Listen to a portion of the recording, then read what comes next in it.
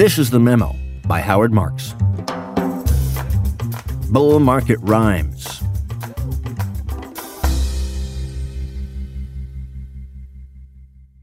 While I employ a great many adages and quotes in my writings, my main go-to list consists of a relatively small number. One of my favorites is widely attributed to Mark Twain. History doesn't repeat itself, but it does rhyme. It's well documented that Twain used the first four words in 1874, but there's no clear evidence that he ever said the rest. Many others have said something similar over the years, and in 1965, psychoanalyst Theodore Reich said essentially the same thing in an essay titled The Unreachables.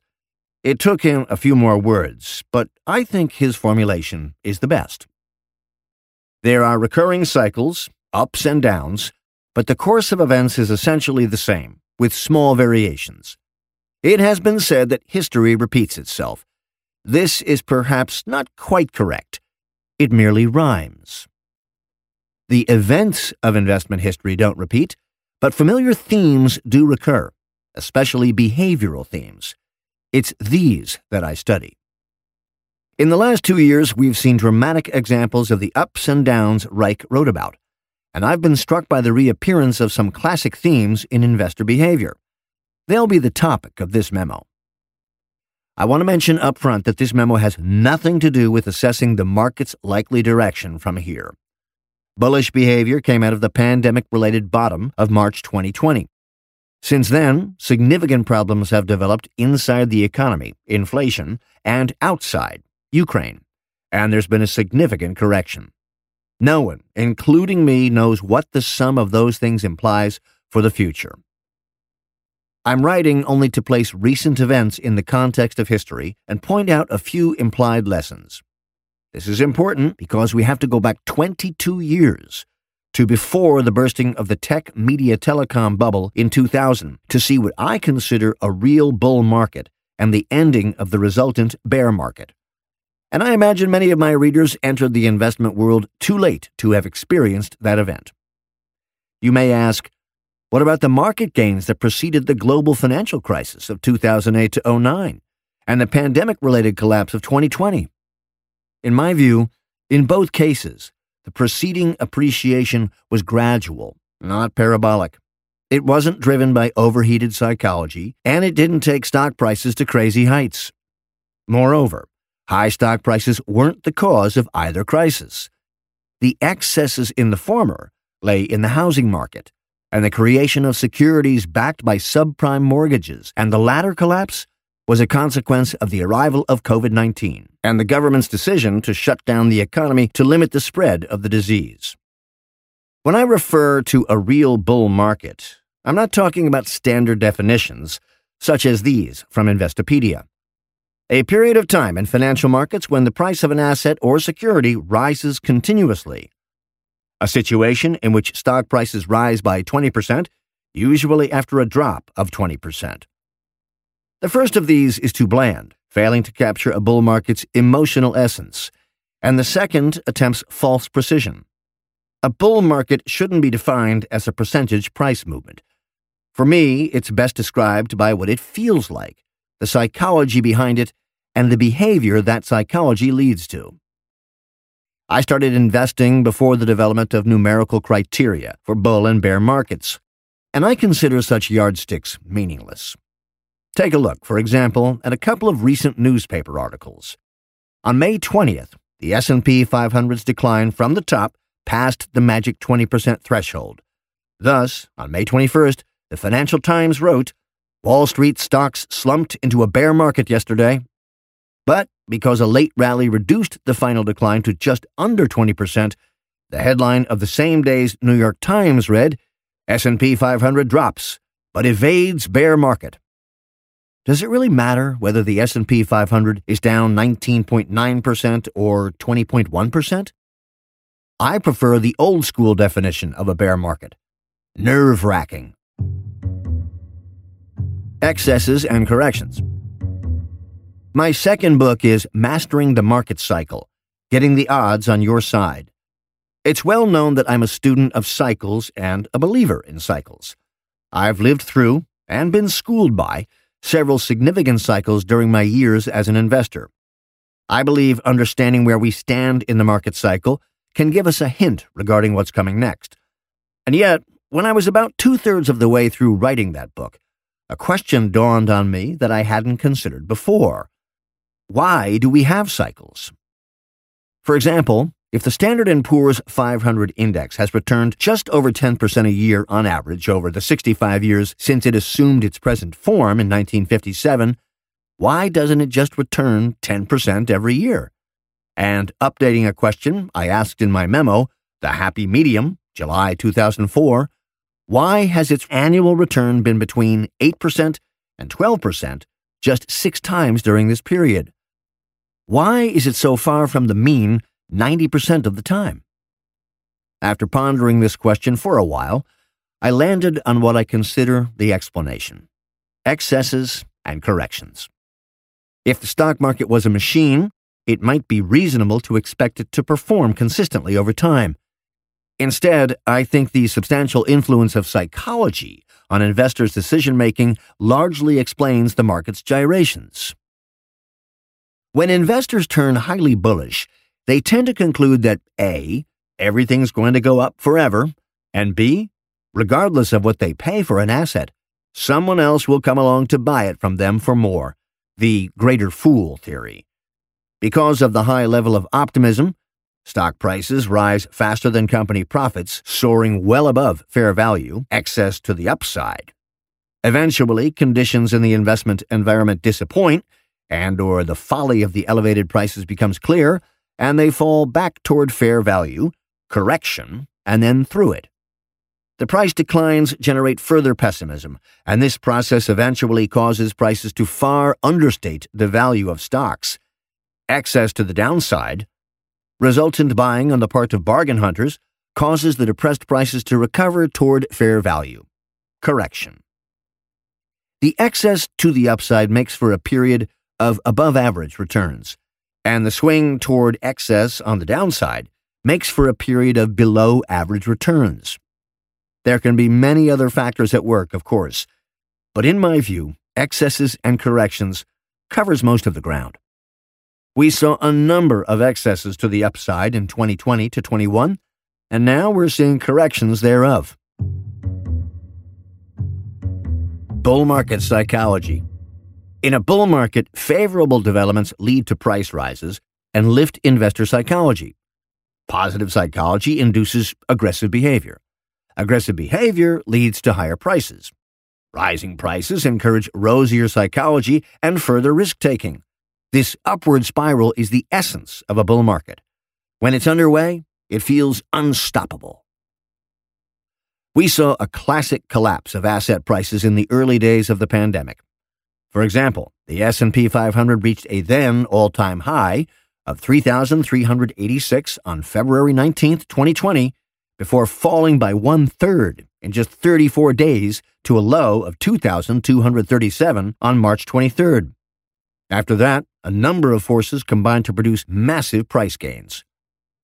The Federal Reserve cut the Fed funds rate to roughly zero, and the Fed was joined by the Treasury in announcing massive stimulative measures. These actions convinced investors that these institutions would do whatever it took to stabilize the economy. The interest rate cut significantly reduced the prospective returns required to make investments look attractive in relative terms. The combination of these factors forced investors to bear risks they had been running from just a short time earlier. Asset prices rose. By late August, the S&P 500 had retraced its decline and surpassed its February high. The FAMs, Facebook, Amazon, Apple, Microsoft, and Google, software stocks and other tech stocks rose dramatically, pushing the market higher. Eventually, investors concluded, as they often do when things are going well, that they could expect more of the same. The most important thing about bull market psychology is that, as just cited, most people take rising stock prices as a positive sign of things to come. Many are converted to optimism. Relatively few suspect that the gains to date might have been excessive and borrowed from future returns, and that they presage reversal, not continuation. That reminds me of another of my favorite adages, one of the first ones I learned roughly 50 years ago, the 3 stages of a bull market. The first, when a few forward-looking people begin to believe things will get better.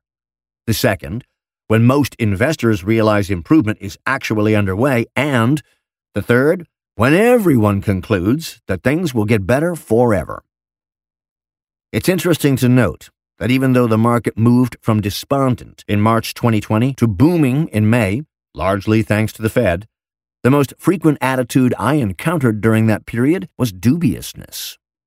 And the question I was asked most frequently was, if the environment is so bad, with the pandemic raging and the economy shuttered, isn't it wrong for the market to rise? It was hard to find any optimists. Many of the buyers were what my late father-in-law used to call handcuff volunteers. They didn't buy because they wanted to. They bought because they had to, since the return on cash was so low. And once markets started to rise, people were afraid of being left behind, so they chased prices higher. Thus, the market gains seemed to be the result of the Fed's manipulation of the capital markets, rather than positive corporate developments or optimistic psychology.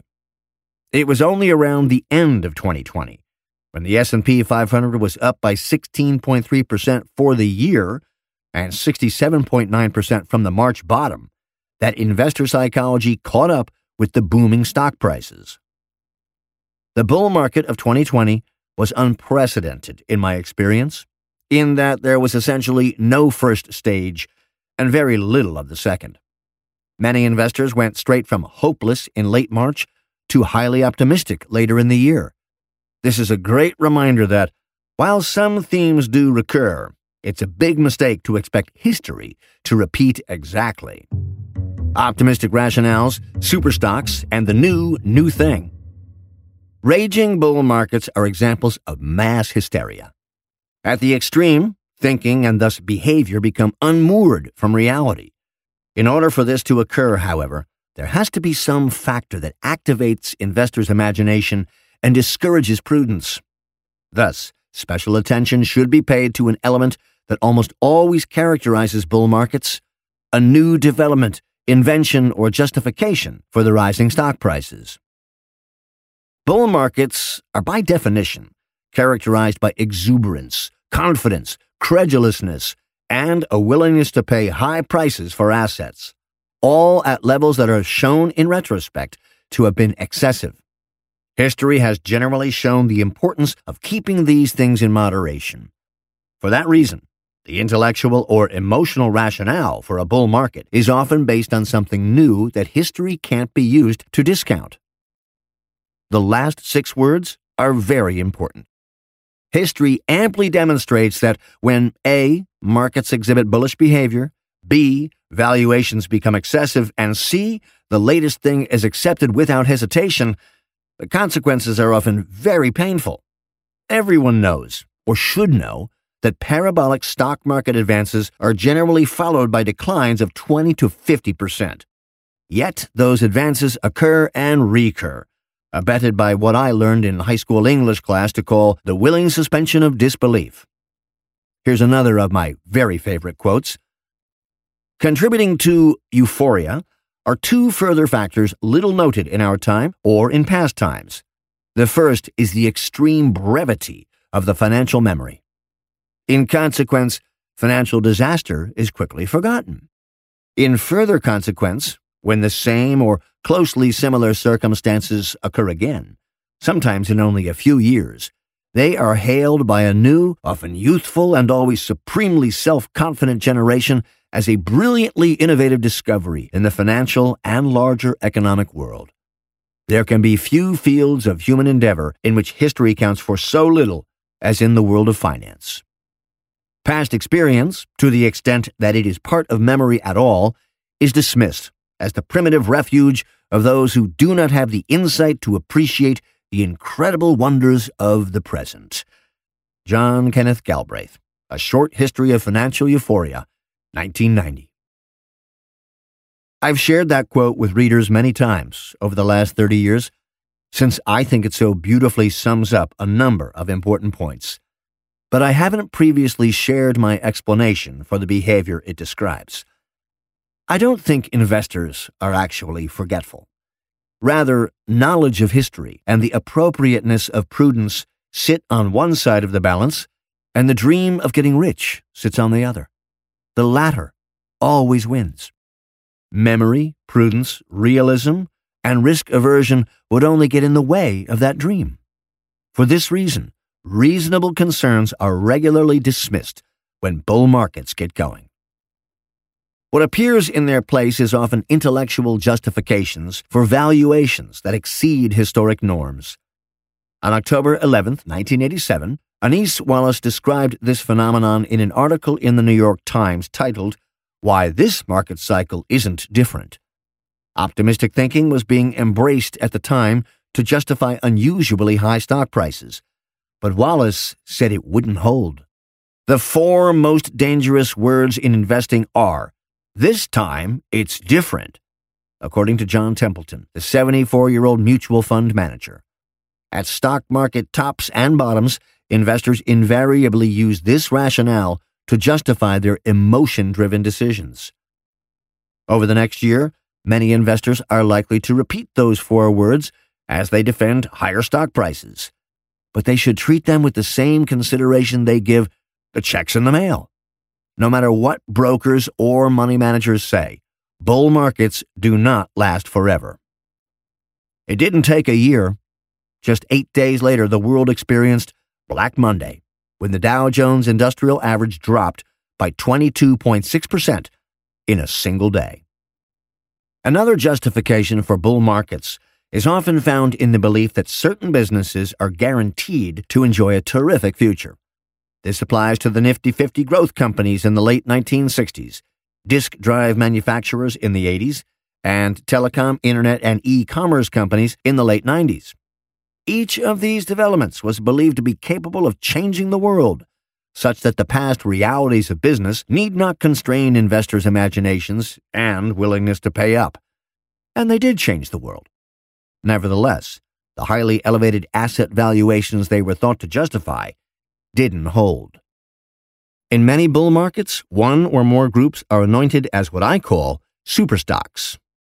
Their rapid rise makes investors increasingly optimistic.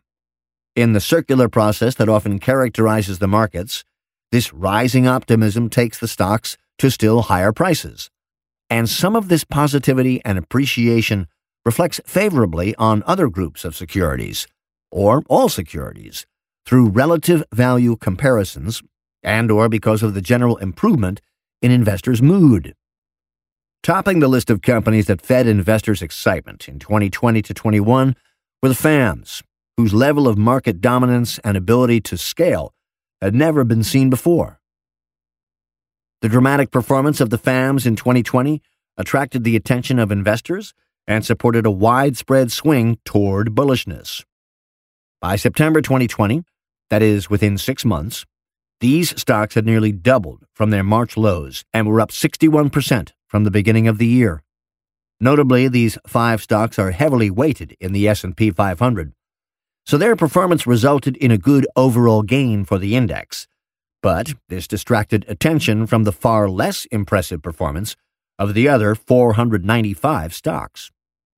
The performance of the superstocks inflamed investors' ardor, enabling them to disregard worries regarding the persistence of the pandemic or other risks. The raging success of the FAMs created a luster that reflected positively on tech stocks in general. Demand soared for stocks in the sector, and, as is usual in the investment world, strong demand encouraged and enabled supply. One notable barometer in this case is the attitude toward IPOs from unprofitable companies. Prior to the tech bubble of the late 1990s, IPOs from companies that didn't make money were relatively rare. They became the norm during the bubble, but their numbers sunk again thereafter. In the 2020 to 21 bull market, IPOs from unprofitable companies experienced a big resurgence, as investors easily made allowance for tech companies' desire to scale and biotech companies' need to spend on drug trials. If companies with bright futures provide fuel for bull markets, Things that are new to the markets can supercharge market excesses. SPACs are a great recent example. Investors gave these newly formed vehicles blank checks for acquisitions on the proviso that investors could get their money back with interest, A, if no acquisition was consummated within 2 years, or B, if investors didn't like the acquisition that was proposed. This seemed like a no-lose proposition. 3 of the most dangerous words in the world, and the number of SPACs organized soared from just 10 in 2013 and 59 in 2019 to 248 in 2020 and 613 in 2021. Some produced big profits, and in other cases, investors took back their money with interest.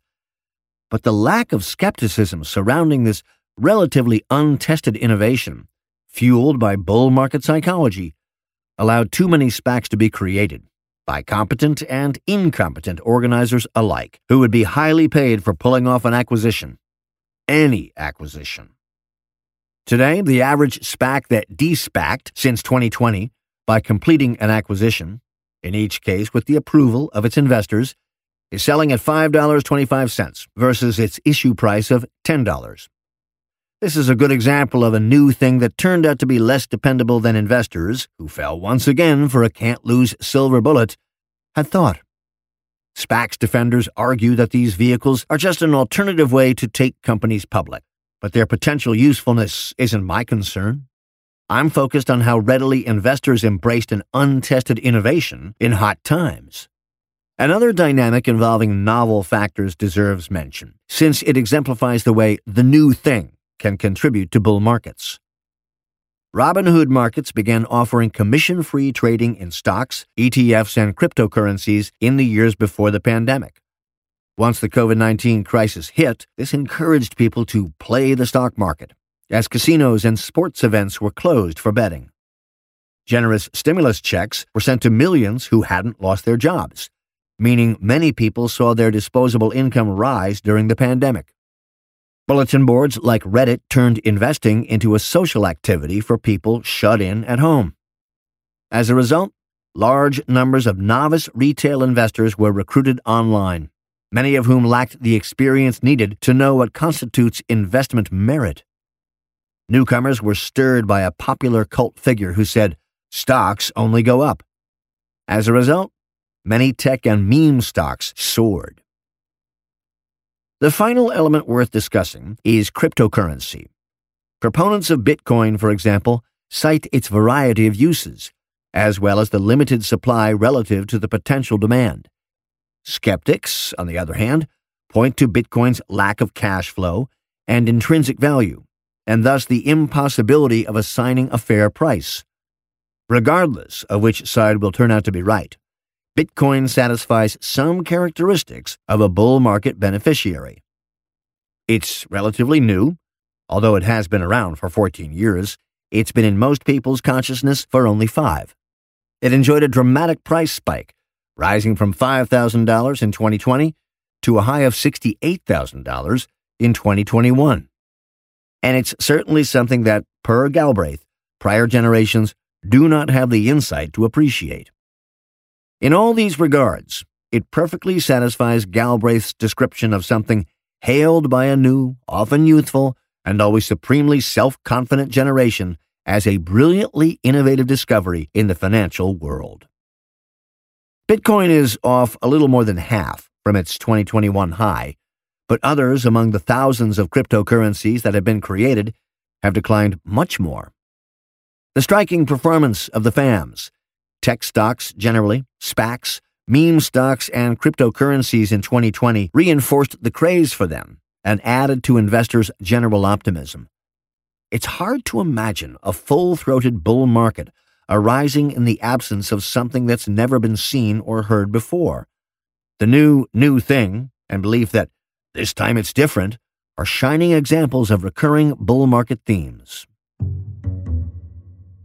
The race to the bottom.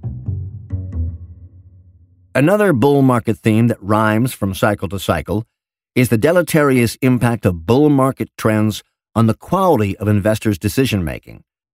In short, when burning optimism takes over from level-headedness, asset prices rise, greed grows relative to fear, fear of missing out replaces fear of losing money, and risk aversion and caution evaporate.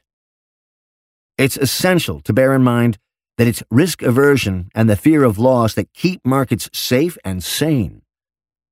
The developments just listed typically combine to lift markets, drive out cautious investigation and deliberation, and make the markets a dangerous place.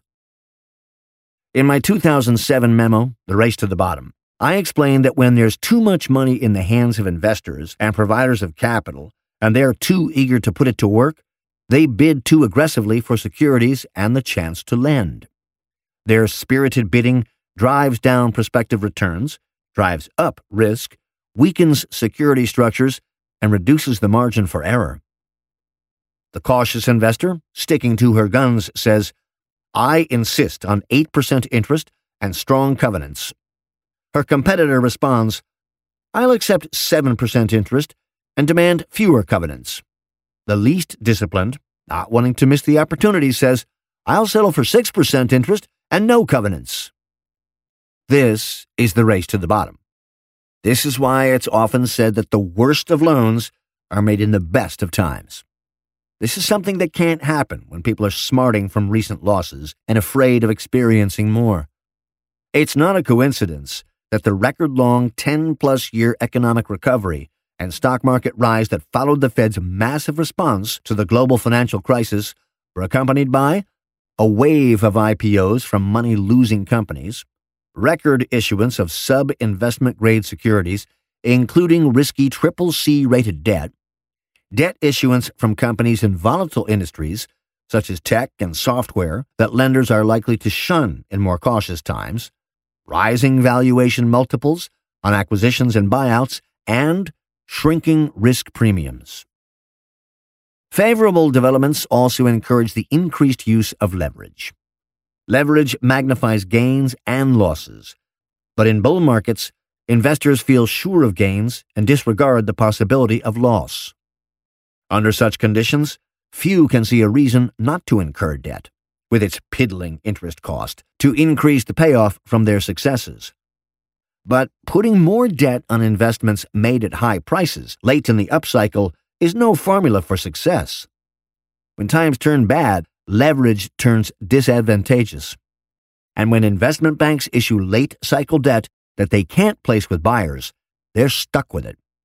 Debt hung on banks' balance sheets is often a canary in the coal mine with regard to what's in store. Since I'm relying on time-worn investment adages, it's appropriate at this point to invoke the one I consider the greatest regarding investor behavior over cycles. What the wise man does in the beginning, the fool does in the end. People who buy in stage one of a bull market, when prices are low because of prevailing pessimism, such as during the global financial crisis of 2008 to 2009, and in the early days of the COVID-19 pandemic in 2020, have the potential to earn high prospective returns with little risk. The main prerequisites are money to spend and the nerve to spend it. But when bull markets heat up and good returns encourage investors' optimism, the traits that are rewarded are eagerness, credulousness, and risk-taking. In stage 3 of a bull market, new entrants buy aggressively, keeping it aloft for a while. Caution, selectivity, and discipline go out the window just when they're needed most. Particularly noteworthy is the fact that investors who are in a good mood and being rewarded for risk tolerance typically cease to practice discernment regarding investment opportunities. Not only do investors consider it a certainty that some examples of the new thing will succeed, but eventually they conclude that everything in that sector will do well. So differentiating is unnecessary. Because of all that's just been mentioned, the term bull market psychology isn't a positive.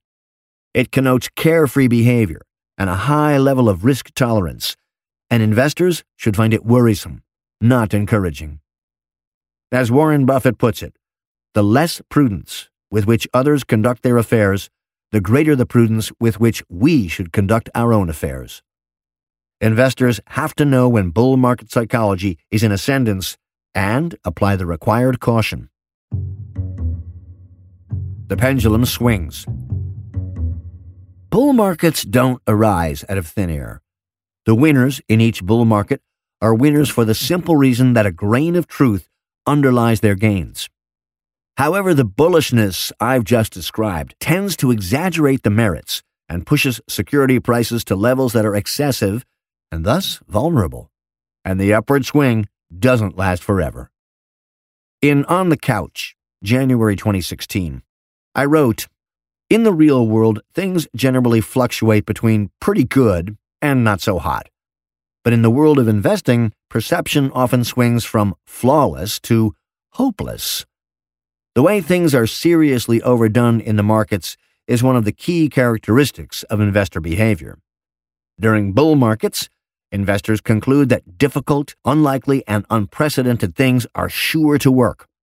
But in less ebullient times, favorable economic news and earnings beats fail to inspire buying, and rising prices no longer make life painful for people who are underinvested. Thus, we stop seeing the willing suspension of disbelief, and psychology flips to negativism. The key lies in the fact that investors are capable of interpreting virtually any piece of news, either positively or negatively, depending on how it's reported and on their mood. One of my all-time favorite cartoons was published many decades ago, but clearly the caption is relevant to this very moment. In the cartoon, a man is sitting in a comfortable chair watching a television set upon which a newscaster is reading the following. On Wall Street today, news of lower interest rates sent the stock market up. But then the expectation that these rates would be inflationary sent the market down, until the realization that lower rates might stimulate the sluggish economy pushed the market up, before it ultimately went down on fears that an overheated economy would lead to a reimposition of higher interest rates." Reflecting the flawless to hopeless progression I mentioned earlier, prevailing narratives are subject to reversal. While the arguments supporting the bull market may have been reasonably likely to hold, investors treated it as ironclad when all was going well. When some of the argument's flaws come to light, however, it's dismissed as all wrong. In the happy season, all of a year ago, the tech bulls said, "You have to buy growth stocks for their decades of potential earnings increases." But now, after a significant decline, we instead hear, "Investing based on future potential is too risky. You have to stick to value stocks for their ascertainable present value and reasonable prices." Likewise, in the heady times, participants in IPOs of money-losing companies said, "There's nothing wrong with companies that report losses. They're justified in spending to scale up." But in the present correction, many say, "Who would invest in unprofitable companies? They're just cash incinerators." People who haven't spent much time watching markets may believe that asset prices are all about fundamentals, but that's certainly not so. The price of an asset is based on fundamentals and how people view those fundamentals. So the change in an asset price is based on a change in fundamentals and/or a change in how people view those fundamentals. Company fundamentals are theoretically subject to something called analysis, and possibly even prediction. On the other hand, attitudes regarding fundamentals are psychological, emotional, not subject to analysis or prediction, and capable of changing much faster and more dramatically. There are adages that capture this dimension too. The air goes out of the balloon much faster than it goes in. It takes longer for things to happen than you thought it would, but then they happen much faster than you thought they could. As for the latter, in my experience, we often see positive or negative fundamental developments pile up for a good while with no reaction on the part of security prices. But then a tipping point is reached, either fundamental or psychological, and the whole pile suddenly gets reflected in prices, sometimes to excess. Then what happens? Bull markets don't treat all sectors the same. In bull markets, as I discussed earlier, optimism coalesces most powerfully around certain groups of securities, such as the new thing or superstocks. These rise the most, become emblematic of the bull in this period and attract further buying. The media pay these sectors the most attention, extending the process. In 2020 to 21, the FAMs and other tech stocks were the best examples of this phenomenon. It goes without saying, but I'll say it anyway, that investors holding large amounts of the things that lead in each bull market do very well. And fund managers who are smart enough or lucky enough to be dedicated exclusively to those things report the highest returns while optimism prevails and show up on the front page of newspapers and on cable TV shows. In the past, I've said our business is full of people who got famous for being right once in a row. That can go double for fund managers who are smart or lucky enough to overweight the sectors that lead a bull market. However, the stocks that rise the most in the up years often experience the greatest declines in the down years. The applicable adages here are from the real world, but that doesn't reduce their relevance. Live by the sword, die by the sword. What goes up must come down, and the bigger they are, the harder they fall. One tech fund rose by 157% in 2020, moving from obscurity to fame. But it lost 23% in 2021 and is down another 57% so far in 2022. $100 invested at year-end 2019 was worth $257 a year later, but that's down to $85 today. Another tech fund, somewhat less volatile, was up by 48% in 2020, but is down by 48% since. Unfortunately, up 48% and down 48% don't combine to produce zero change, but rather a net decline of $22 per $100 invested. A third tech fund was up a startling 291% in year one, but it fell by 21%, 60% and 61% in the 3 years that followed. $100 invested at the beginning of this 4-year period was worth $43 at the end, a decline of 89% from the end of that incredible first year. But wait a minute, there haven't been 4 years in the current boom-bust. No, the results I cite are from 1999 to 2002, when the last tech bubble inflated and collapsed. I include them only as a reminder that the current performance pattern is a recurrence. Earlier, I mentioned Robinhood, the originator of commission-free trading. It epitomized the role of the digital in the 2020 to 21 bull market. Robinhood went public in July 2021 at $38, and over the next week, the stock price shot up to $85. Today, it's at $10, an 88% drop from the high in less than a year. But the equity averages aren't doing that badly, right? The tech-heavy NASDAQ composite is only down 27.4% in 2022. One of the characteristics of this bull market is that the biggest companies' stocks, which are the most heavily weighted, have done the best, buoying the indices. Consider what that implies for the rest. 22% of NASDAQ stocks are down at least 50%. Here are the declines from the top of some well-known tech digital innovation stocks that I picked at random. The following data is from May 20th of 2022. Maybe there are a few here that, when they were at their peak, you kicked yourself for not having bought. PayPal, down 57%. Beyond Meat, down 63%. Coinbase, down 74%. Salesforce, down 37%. Carvana, down 86%. DocuSign, down 50%. Moderna, down 46%. Netflix, down 69%. Shopify, down 74%. Spotify, down 54%. Uber, down 44%. Zoom, down 51%. Average, down 59%. Let's say you still believe market prices are set by a consensus of intelligent investors on the basis of fundamentals. If that's the case, then why are all these stocks down by such large percentages? And do you really believe the value of these businesses declined by more than half, on average, in the last few months? This line of inquiry leads to something else I think about often. On days when the stock market makes its biggest moves, Bitcoin often moves in the same direction. Is there any fundamental reason why the two should be correlated? The same goes for international links. When Japan starts off the day with a big decline, Europe and the U.S. often follow suit. And sometimes it seems U.S. stocks lead and it's Japan that falls in line. Are these countries' fundamentals connected enough to justify co-movement? My answer to all these questions is generally no. The common thread isn't fundamentals, it's psychology.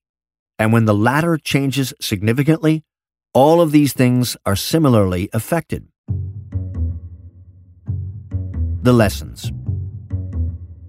As always, for students of investing, what matters most isn't what events transpired in a given period of time, but what we can learn from these events. And there's a lot to be learned from the trends in 2020 to 21 that rhymed with those in previous cycles. In bull markets, optimism builds around the things that are doing spectacularly well. The impact is strongest when the upswing arises from a particularly depressed base in terms of psychology and prices. Bull market psychology is accompanied by a lack of worry and a high level of risk tolerance, and thus highly aggressive behavior. Risk-bearing is rewarded, and the need for thorough diligence is ignored. High returns reinforce belief in the new, the unlikely, and the optimistic. These influences cool eventually after they, and prices, have reached unsustainable levels. Elevated markets are vulnerable to exogenous events, like Russia's invasion of Ukraine. The assets that rose the most, and the investors who overweighted them, often experience painful reversals. These are themes I've seen play out numerous times during my career. None of them relates exclusively to fundamental developments. Rather, their causes are largely psychological, and the way psychology works is unlikely to change. That's why I'm sure that as long as humans are involved in the investment process, we'll see them recur time and time again. And as a reminder, since the major ups and downs of the markets are primarily driven by psychology, it's clear that market movements can only be predicted, if ever, when prices are at absurd highs or lows.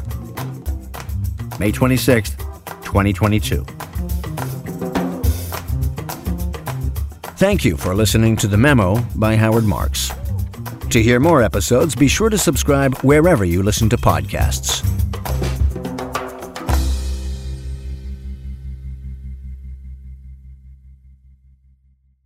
This podcast expresses the views of the author as of the date indicated, and such views are subject to change without notice. Oaktree has no duty or obligation to update the information contained herein. Further, Oaktree makes no representation, and it should not be assumed that past investment performance is an indication of future results. Moreover, wherever there is a potential for profit, there is also the possibility of loss. This podcast is being made available for educational purposes only and should not be used for any other purpose. The information contained herein does not constitute and should not be construed as an offering of advisory services or an offer to sell or solicitation to buy any securities or related financial instruments in any jurisdiction. Certain information contained herein concerning economic trends and performances based on or derived from information provided by independent third-party sources. Oaktree Capital Management, LP, Oaktree, believes that the sources from which such information has been obtained are reliable. However, it cannot guarantee the accuracy of such information and has not independently verified the accuracy or completeness of such information or the assumptions on which such information is based. This podcast, including the information contained herein, may not be copied, reproduced, republished, or posted in whole or in part in any form without the prior written consent of Oaktree. Audiation.